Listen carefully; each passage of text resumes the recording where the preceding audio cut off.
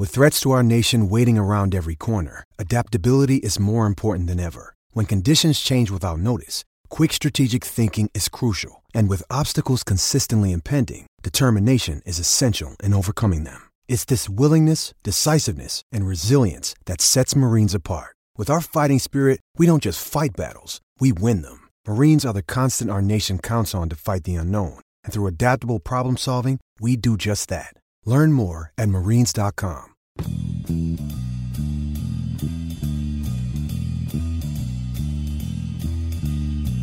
Good morning, everyone. Good afternoon, good evening, whatever time zone, whatever country you're listening from. This is the Sheridan Show on basketballnews.com, and I'm honored to be joined by Jerry Colangelo, the managing director of USA Basketball, the longtime owner of the Phoenix Suns, and a guy who's trying to put together an Olympic team for an Olympics that may not happen.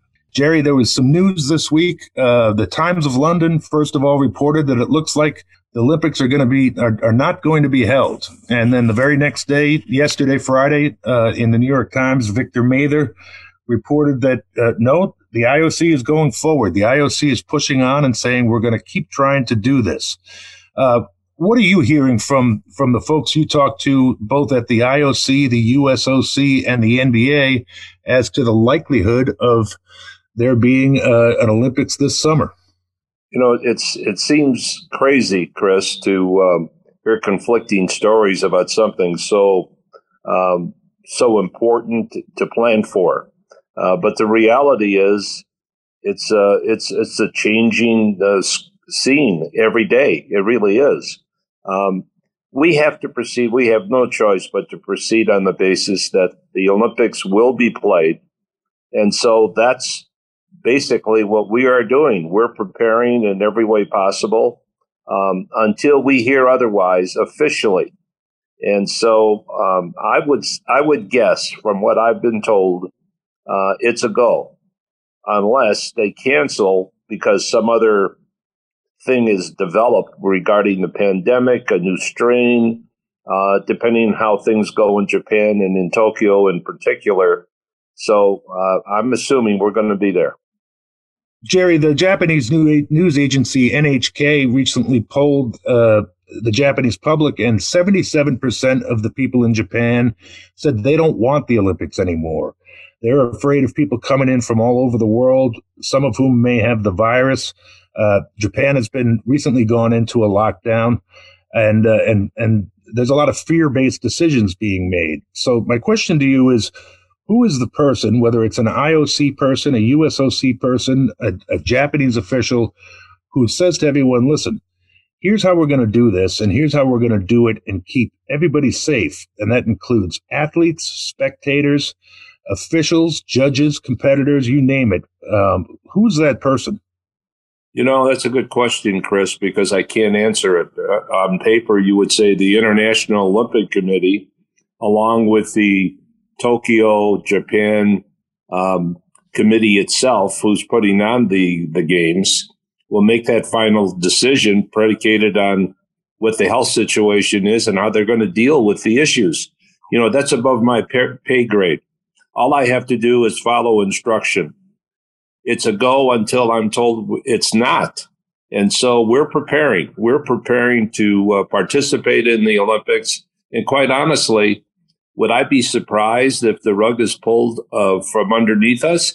No, not really, because of the uncertainty in the world and what this terrible, terrible virus has caused in the way of damage.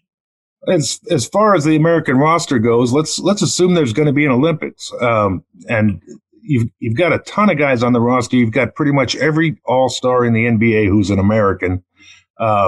You've got a lot of guys from the Brooklyn Nets, Kyrie Irving, James Harden, Kevin Durant. You told me the last time I had you on the show that LeBron James has expressed interest in playing again. You know, he's certainly been through his share of the Olympics, and he'd like to go one more time.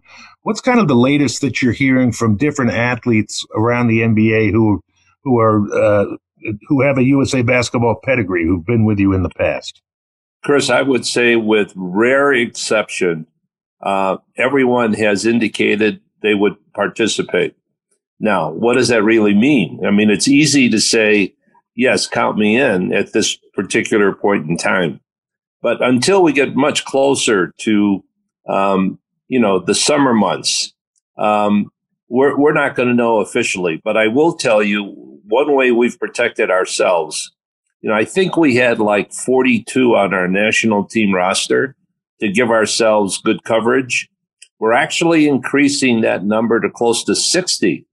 And it's just to be sure that everyone is following protocol as far as the mandate from the Olympic group that they have to be in the drug program. They have to be, they have to pass certain standards. And so we have a large pool to select from, but the official acceptance won't be made until we really ask for a final commitment. Once we do that, then we'll know. But it may not be until, call it July 1st-ish before we know who's going to be participating. Everybody has to think on the fly, and everybody has to change their plans every day. Yes. That's kind of what we all learned in 2020, and 2021 is not looking any different. What are you hearing from the coaches? Greg Popovich, Steve Kerr, and Lloyd Pierce, and Jay Wright are your assistants. But especially Pop in terms of his feelings on this. And, Pop was one of the guys who was wearing a mask when he was coaching in the bubble. There weren't many guys wearing masks when they were coaching in the bubble. Of course, this season, everybody has to wear a mask. But yes, what's Pop telling you in terms of, I guess, Pop could say just about anything, but in terms of his willingness to go through with this and go forward with this? No, once he committed to me, when he committed, he was in. You know him as well as anybody, that he's not going back on something that he said he was going to do and follow up with. It was important to him. He really does consider it an honor to represent his country, and he wanted to take on this responsibility. We had a conference call this past week with our entire staff, and we went through all the names. We had discussion about how certain people are playing, some of the newcomers we wanted to at least consider talking about. And so, we have periodic conversations like this. It's like monitoring the NBA season. Who's going well, who isn't, what are the issues, any health issues, etc. So there's a lot of communication regarding the staff, and Pop you can count on him. He's anxious to get the job done, and I think everyone is committed on our staff. It's a heck of a staff, by the way. It really is, and we're excited about getting on that plane. There are a few changes I want to talk to you about that are going to be somewhat different. And it's not official, but there's a good chance here's what will take place. When we go to training camp, in the past, it's in Las Vegas and it's about a week, and we play a game, one of the friendly games, if you will. And then we take off to play another 4 games elsewhere. And we've played them everywhere in the world. Because of COVID, because of circumstances, what we're toying with, and probably end up doing is staying in Vegas for the entire length of time.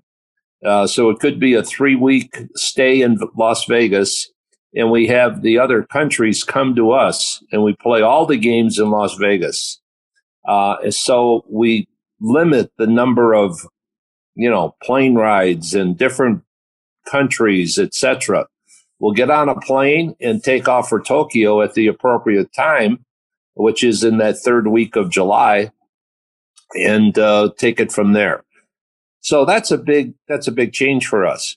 Here's the other big change. Because of COVID again, the NBA season last year, the season this year, when the playoffs begin and when they end, have an impact on us.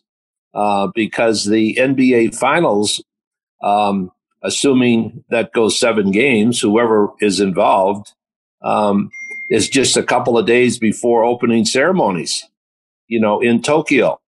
So we're talking about options. What if there are a couple of guys that are really important that we want on that roster?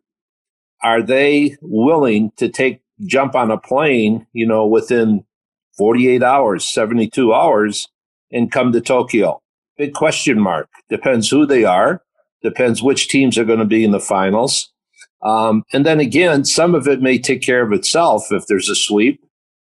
We just don't know. But it's certainly a consideration this time, where it's never been a consideration in the past.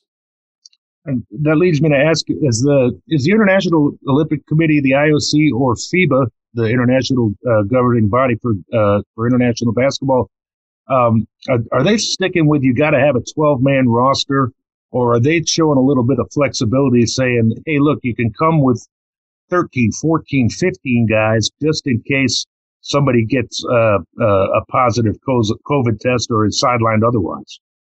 Well, the good point. And yes, we are diligently working on trying to get as much flexibility as we possibly can, not just for us. That's true for every country who's involved. What rules existed in the past existed in the past. The unusual times call for unusual changes. And all we're asking for is flexibility, the ability to submit a final roster at the very last minute. And number two, to be able to replace people because of COVID. So I'm hopeful. All I could say is it's in the works. All the governing bodies are clued in, and let's see if they make the right decision.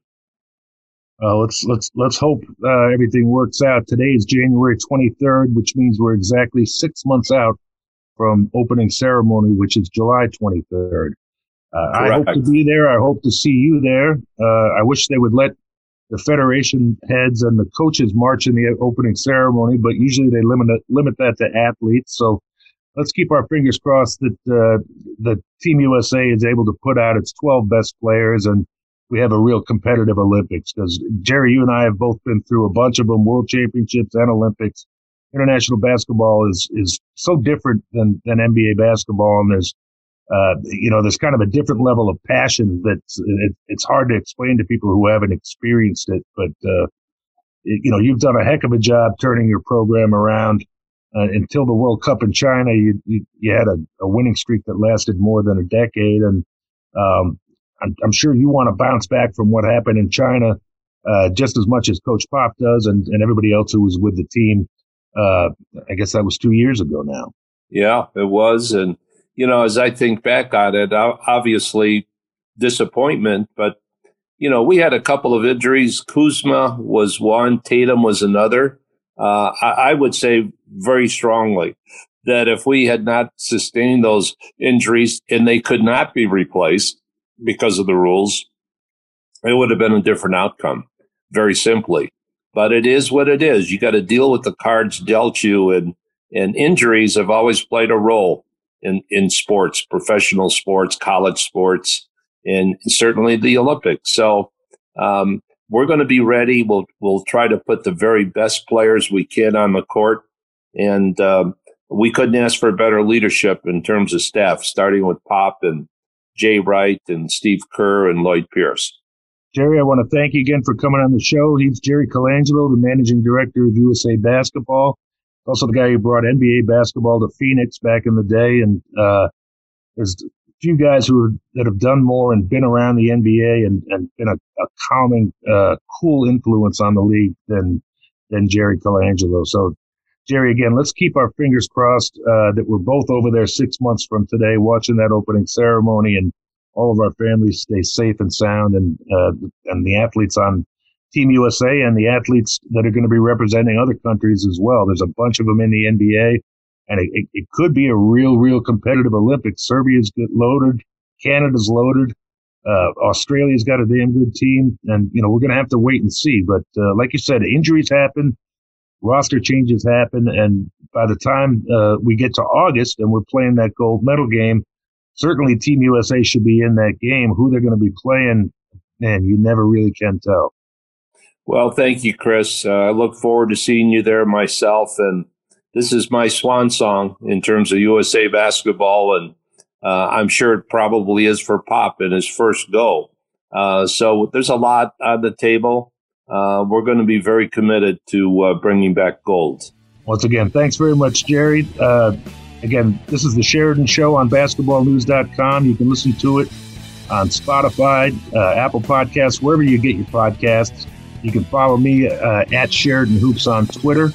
And I'll be back at you with another podcast and hopefully a guest as good as Jerry real soon. So with that, that's a wrap.